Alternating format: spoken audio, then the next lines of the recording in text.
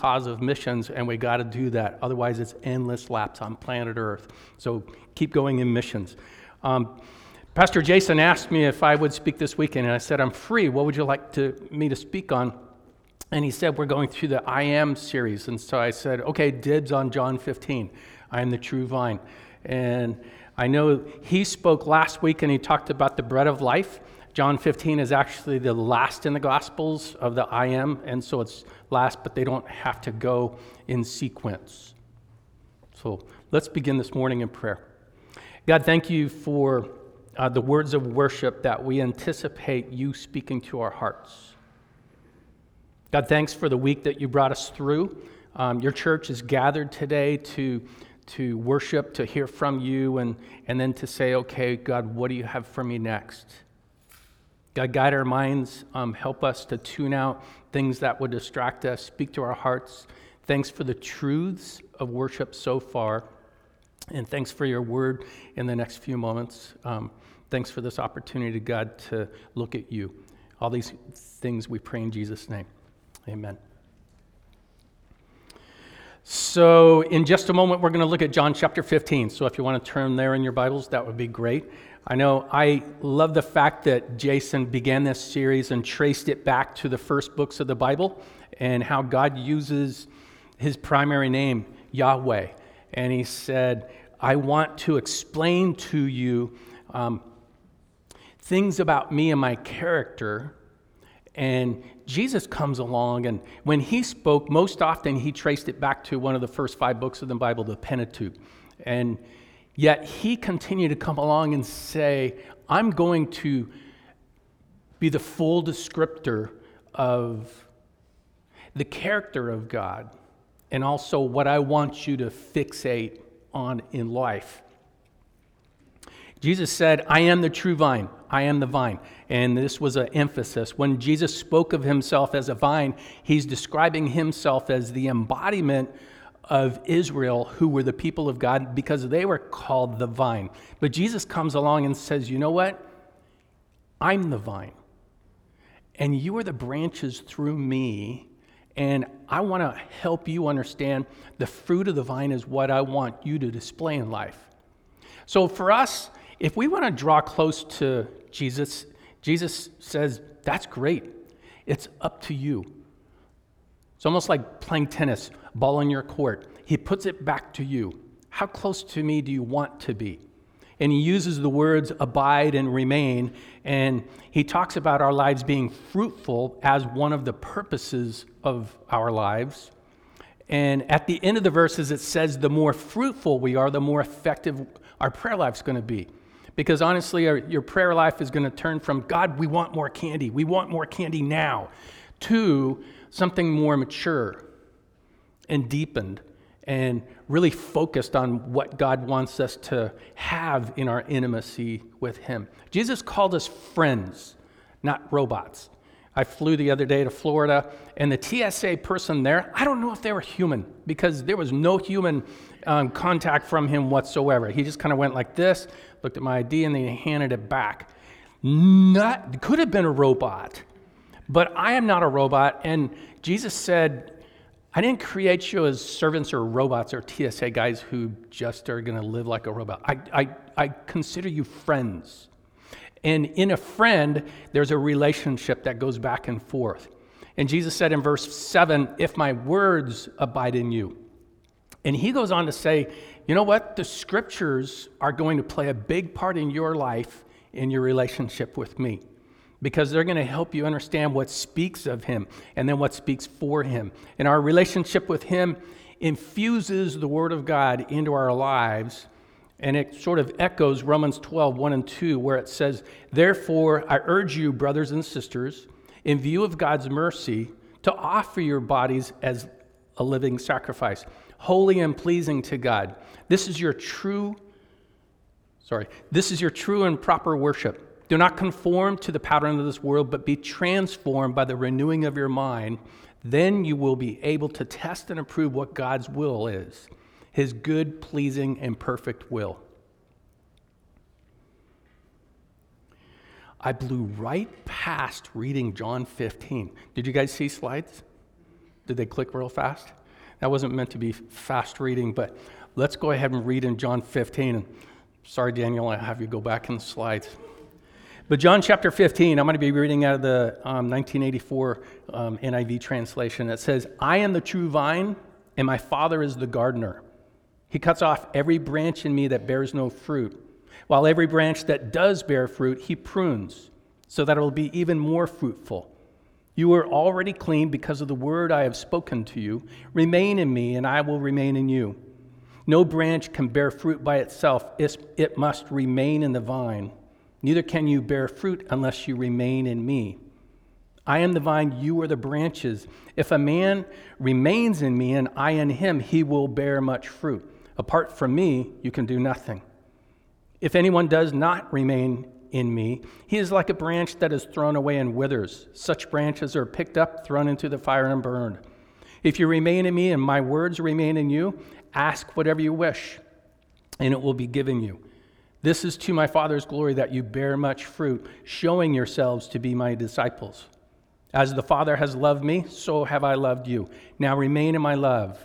If you obey my commands, you will remain in my love, just as I have obeyed my Father's commands and remain in his love. I have told you this so that my joy may be complete in you, so that your joy may be complete. My command is this, love each other as I have loved you. Greater love has no man than this, that he lay down his life for his friends. You are my friends, if you do what I command. I no longer call you servants, but because a servant does not know his master's business, instead I have called you friends, for everything I learned from my Father I have made known to you. You did not choose me, but I chose you, and appointed you to go and bear fruit that will last. Then the Father will give you whatever you ask in my name. This is my command, love each other. There's a lot there where Jesus pretty much says it's going to be the word that's going to draw you to have a stronger relationship and to remain and abide in me, to have that close connection. And then in Romans chapter 12, it comes along to say, you know what? My scripture is going to transform your mind, and it's going to transform your heart. It's going to change you, but it's going to be the scriptures. And in verse 2, it says that he transforms us through his word in personal and church Bible study. Okay, you come to church and you hear a message, but there's other 6 days where it's kind of like, you got to get another meal. Sunday-only meals won't do you any good. You got to get another element of God infusing your heart to transform your mind through Scripture in personal Bible study. That's going to also influence your worldview, how we look at life. Scripture is going to change your worldview. It's also going to help you understand his character. It's not so much intellectual, and I once made the mistake of telling my Hebrew professor that we played Bible trivia over the weekend.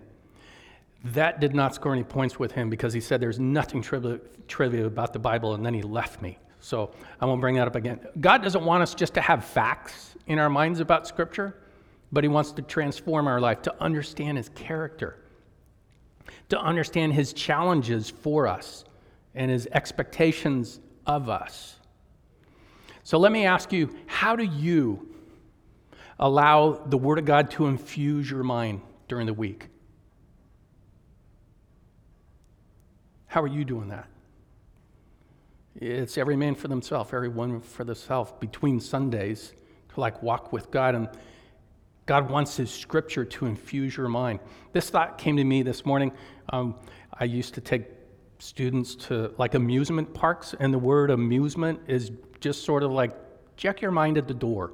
You don't have to think about much today. We're going to put you on a ride and take you around twists and curves, and you're going to see stuff that's like blown up animation, but check your minds at the door. At an amusement park, it's just there to amuse you. The word amuse is A at the front of muse, and I was trying to find I know there's a grammatical term, if you put the A on the front of a word, what's that called? I couldn't find it, so I sounded more intelligent before you, but that word muse has to do with to think deeply, to gaze thoughtfully. And that's what God says we're to do in life. We're literally to allow him to transform our mind by thinking deeply, not being distracted by the rest of our life, not shifting our mind into neutral, but musing or thinking differently. Jesus goes on to say, you might think that you chose me. I prayed to receive Christ in my life October the 10th, 1979. I remember that crystal clear, and I've talked about it so I can picture where I was seated, what direction I was facing as a couple guys came up to me and struck up a conversation. I remember praying to receive Christ in my life at that point in time. But Jesus said, hey, before the foundation of the world, I chose you. He chose you before you were born. Remember when they used to pick teams? And the fearful thought of, what if I don't get chosen? What if I don't get picked? Or worse, what if I get picked last? Coaching kids soccer and high school soccer over the years, I got to a point where when it came down to the final 5 or 6 people, I would just split them rather than have the one person get picked last. But some of us, before we even breathed our first breath, God had already chosen us to have a relationship with. He says in verse 6 that there are some branches that are thrown away and burned. Theologically, I don't believe any Christians are in that pile, but there are people that are deluding themselves, even at church, calling themselves a believer when there's no fruit to prove it. So for the Christian, we're either producing some little or much fruit. And then pruning is going to be part of this process. Okay, so I know some of you and you know some of my life. I'm about to blow the minds of a few of you in this room because I'm in my 10th year of amateur winemaking. About 11 years ago, a friend asked me, hey, do you want to give this a try with me? And I literally prayed for 2.5 months, and I sought counsel from our lead pastor, all the pastors on staff, different church leaders in my life, and I just said, can a pastor make wine? And should a pastor make wine? And part of my concern was for the people in my life whose family tree has been jacked up by alcohol. And for them, it's just a black and white no. And I sought counsel after 2.5 months of praying. I sensed that it was a green light. There are so many verses. There's like 247 verses in the Bible that talk about wine or alcohol, talk about wine. And some of them do say, don't be dumb and get addicted to it and ruin the party for everybody else. And then a lot of the verses talk about it being something that God says, you know what, this is something for some to be enjoyed as a freedom in life. And probably 200 plus people, I'm guessing, know about my hobby, but thousands of people don't. And it's just, that's the way it needs to be. I'd like to be the one to tell anybody else, hey, did you know that Jim Todd makes wine? So let me pass on the word, but I know not to bring it up in some people's life. And I know it's a freedom that I curb how much public position it gets. You don't find my picture on social media with a glass but winemaking for me, I call it a restorative recreation. For me, it's kind of restored part of my life. And so for me, it's a diversion from, okay, I got this, there's a lot of different things that I got going on right now that I'm dealing with that it's just kind of, gosh, this is getting hard. And winemaking for me is like recreation. It's an old world trade. It replaces 20 years of a hobby of chimney sweeping, which is dumb, dangerous on roofs and ladders, and it's hard work. So this is easier on my bones. Winemaking is a biblical practice. It's found throughout the scripture, and Jesus made wine on his first miracle. Matthew, Mark, and Luke, it talks about at the Last Supper, Jesus said, never again will I drink of the fruit of the vine until I drink it anew with you in my Father's kingdom. So I want to curb my exposure to this to not become addicted to wine, but to maybe enjoy it along the way. I forgot to say that it's art for me, because my art stickmen look like aliens. It's just part of what I do in life to get by in life, and I do find it fun. There's a vineyard owner in an amateur winemakers group up in Lodi, Ted, and so we've done some work at his place, and I had just spent the whole day with Ted, or the morning, across a vine pruning, and I was telling my assistant back in the office on Monday, this is what I got to do over the weekend. It was fascinating. She goes, well, come trim our 3 vines in the front yard. Nobody eats them, but come prune them. So I pruned them, and then a couple months later, she goes, oh my gosh, there's so much fruit on there. And in knowledgeable pruning creates grapes. It influences grapes. Since then, I prune theirs every January, except this January, their lawn guy pruned them. Well, he massacred them. And then I corrected some of their cuts. And so I come back every year and adjust it. And knowing how to prune, I used to be a lawn guy. I didn't know how to prune until about 6 years ago. And then it's been consistent practice to where I think I could get a merit on my sash for pruning now, because I think I know how. And it fascinates me. I go nuts when I see guys pruning. As I'm driving up 99 or 5, I go nuts seeing people prune, thinking they're pruning. And then when it starts to grow afterwards, it drives me crazy, seeing how the different ways of pruning and trellising or standalone, cardone, I think it's called. And then there's different ways to prune, but I just go nuts, and only so many people in life feel that way about pruning. But John chapter 15, these are final words from Jesus. Final words. And some of those words were right after washing the disciples' feet. They were right after comforting his disciples before the low moments just ahead of them. They didn't know. Bridge is out. This is going to be hard. He was describing the persecution that awaited them. He was talking about the Holy Spirit.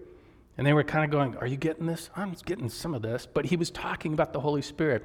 High priestly prayer was just afterwards, John chapter 7, where he prays for himself, he prays for his disciples, and then he prays for the disciples of his disciples to come. And then from there, he walked out and he walked into Gethsemane, and there he's going to walk the gauntlet toward the cross. All this was just before that. So we're going to see a few things. That pruning begins, and it focuses, and it yields. And so those are like 3 preachers. They teach you in school, come up with 3 points. Those, they don't have the same letter, but 3 points. So first of all, pruning begins. Usually pruning is in January or February. Sometimes it's early in December. This year it was. And then sometimes it's late in March. Cabernet, you would prune late.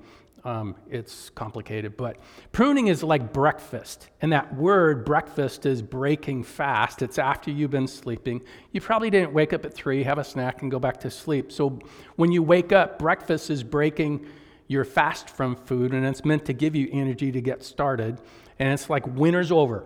Wake up, get up, because we got to have you focus, Mr. Vine, on what you're all about. Pruning in your life personally, it's where we're going to get in a minute. Pruning in your life is purposeful. It's meant to prompt your life. It's meant to stimulate your life. It's going to be part of the reason you exist. And after harvest, there's a lot of time to just do nothing. Outwardly, the vine is just chilling. And then it's like you say to Mr. Sleepy Bones Jones, the vine, wake up. You got to get started today. And then each day for you is where God says, hey, wake up, get started. I got to get you through another day to grow you just a little bit more. So first, pruning begins. Second, pruning also focuses. It's where you tell the vine, send your energies there, and not use random wasted energy going anywhere and everywhere. You're not to be a hedge. You're not to be the world's longest vine. Long vines are nice, but if they don't grow fruit, they're useless. Fruit and good fruit is what you're all about, and longest is not the best. pruning in our lives is God's way of enabling Jesus, the vine, to produce character, godliness, influence, the image of God, so that good things come out of our lives. And the cuts of pruning, they're going to direct, they're going to correct, they're going to repair, they're going to what's called clean the branch of the vine. So pruning focuses. So pruning begins, focuses, and third, pruning yields. Pruning is done to maximize the fruiting potential of the vine. So I have 3 tools. These 3 go with me in the car. And this one, my little Corona, this is nice. This goes in the back right pocket. The left pocket has my phone. I'm going to get it sticky, but I want to take pictures along the way because pruning's fun. But this goes in the back right pocket, and this is not meant to like prune all vines, because this is dangerous. Every now and then I think to myself, Jim, if you don't focus, you're going to cut your finger off. And I've heard of people who have done that, and I want to learn from other people's mistakes. So this is dangerous. This one is the workhorse. This is what field workers use, and they can make this function so fast. It's like chip, chip, chip, and they're just kind of cruising along. This is like the, what's it called? This is the, Goldilocks just perfect size. So this one's dangerous, back pocket. This one is the workhorse. This one, on the other hand, this is the Terminator. This is my lopper. And this is really meant for just dead stuff. If I'm going to have to cut something big, I'm going to cut it with this. But the pruning of the vine, sometimes you just kind of say, that's not doing anything, so I'm going to remove it. Out comes the big daddy. You walk up to a vine and you quickly decide, where is the first cut? There is an optimum first cut. It looks like some sort of hairdo ready to be trimmed, but you walk up to a vine and say, where's the first cut? It's obvious if you know what you're doing. If you're the lawn guy in ripping, you don't know what you're doing. You just sort of like hedge it to go make it go flat. But if you're experienced, you know where to cut. You know from last year where the cut was. You can also tell, did it produce? And some of those you just kind of say, okay, you were a useless branch. You weren't doing anything. You didn't produce anything. You're going to go away, but I'll get to you in a moment. I'm going to make my first cut, because on my first cut, that's going to dictate the second and the third cut, and then you clean it all up. Every now and then I got one of those eyebrows that stick straight out. You know, it's like that long, and other people see it, and then you notice their eyes kind of looking at your eyebrow, and you just kind of say, I got to get rid of you because you're not helping my cause. At my age, you want just enough eyebrows to kind of say, he's got his eyebrows, but you don't want it like this. And some vines are just like that, and they're not helping the cause. Now, in grapes for winemaking, you also can influence how much fruit it's going to create. You don't want a zillion tons of fruit, because when it comes to harvest, you want to be able to get the sugar to a level, it's called Brix. That's the measure of sugar in a grape, and you want to get that to a certain point. You don't want the levels of alcohol way up here, because now you're making moonshine, and that's different from making wine. But you can influence how much it's going to produce. On that cordon that you might have seen on some of those, it kind of has certain points where how many shoots of fruit do I want from it? And in winemaking, a zillion pounds is not what you want. And there are 2 Greek words that are used in this passage: airo, to lift up or to take away, and kathairo, which is like cathartic. That's where we get our word cathartic, which is meant to clean up. And some things, it cleanses us to get rid of stuff. And sometimes in pruning, God helps us to get rid of stuff that's harmful to us. But to prune or to lift up or to cleanse or to clean, all those terms are interactive in our life. There's a book by Bruce Wilkinson. The guy's written a number of books, and this one's Secrets of the Vine. And in there's 3 major points. If your life consistently bears no fruit, God will intervene to discipline you. If your life bears some fruit, God will intervene to prune you. And then thirdly, if your life bears a lot of fruit, God will invite you to abide even more deeply with him. Within 6 verses of John chapter 15, the word abide is used 10 times. That's a relationship. God knows you. God wants a relationship with you. But the very first time he uses the word, it's like an imperative. That's a command. That's where you just kind of say to a dog, sit or come. It's a command. It could be stop. That's an act of love for your kid near a driveway. Or listen up.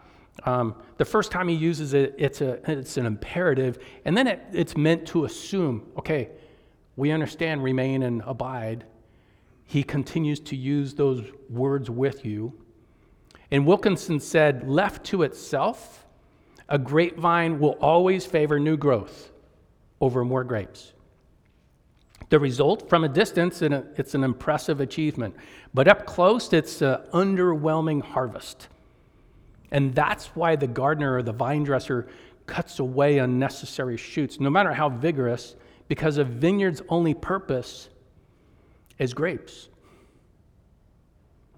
Without pruning in their lives, Christians will only be able to live up to a fraction of our potential.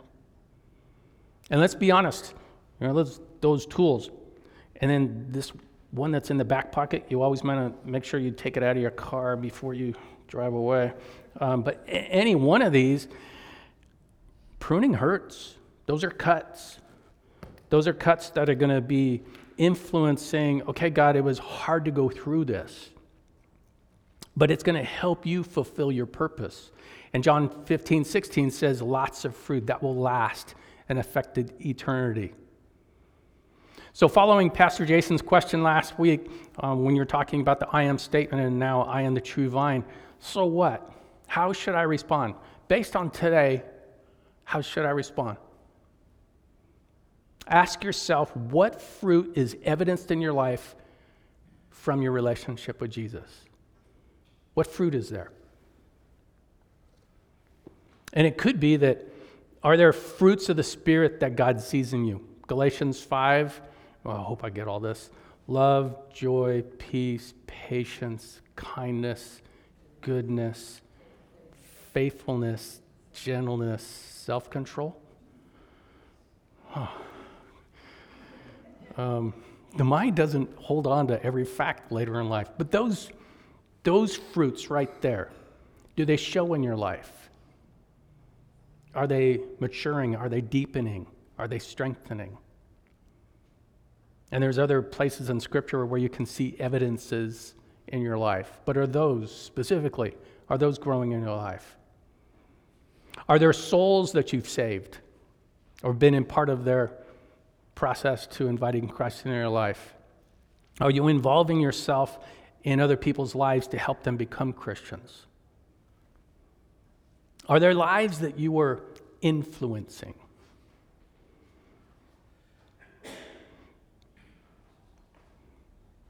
Are there lives that you are influencing? That's evidence in your life of fruitfulness in your relationship with Jesus. What's your reputation in your fellowship? Corporate or smaller or in your community? What's your reputation? What are spiritual gifts that you're using to build up the church? That's evidence of the Spirit of God working in your life. But as you go through life, the Lord is going to make cuts. It's going to be pruning in your life to help you to become more fruitful. At times, it's going to hurt. At times you realize, okay, it's like a trainer for an athlete. Okay, I'm helping you to become even more effective. But God's going to make cuts that are going to clean you for His purposes. So will you stop at times and realize that God cares for you at the same time that he's doing this? It's not the penalty box in hockey, but he cares for you. And then pruning, it's going to be part of it because he has an amazing plan for your life and he loves you immensely. Accept his correction along the way. Let's pray. God, thanks that you do care for us. You didn't create us and not notice us as we are going through life, but you care for us along the way. And annually out in the field they prune, but along the way, God, you're going to help take care of those spiritual eyebrow hairs that stick straight out, that serve no purpose. You're going to help correct our path. You're going to help us to become fruitful for your sake. We pray for those that you want to reach through our lives. We pray for the influence for generations to come, that our lives today and tomorrow can be shown as the handiwork of you working in our lives. God, help us to not take credit for the great work that you do in some people in our own life, but help us to make sure that we understand it's the movement of God. It's God himself. God, you care for us. You're mindful of us. You know what's going through our minds in the middle of the sleep. Through our day as we're going through what to do or going from point A to point B and diving into a bed exhausted, but then saying, okay, God, let's do up and do it again. God, you have great love for us. Pruning along the way is going to be part of your great love for us. Thank you for that, God. You cared for us in Jesus, and it's in his name that we pray. Thanks. Amen.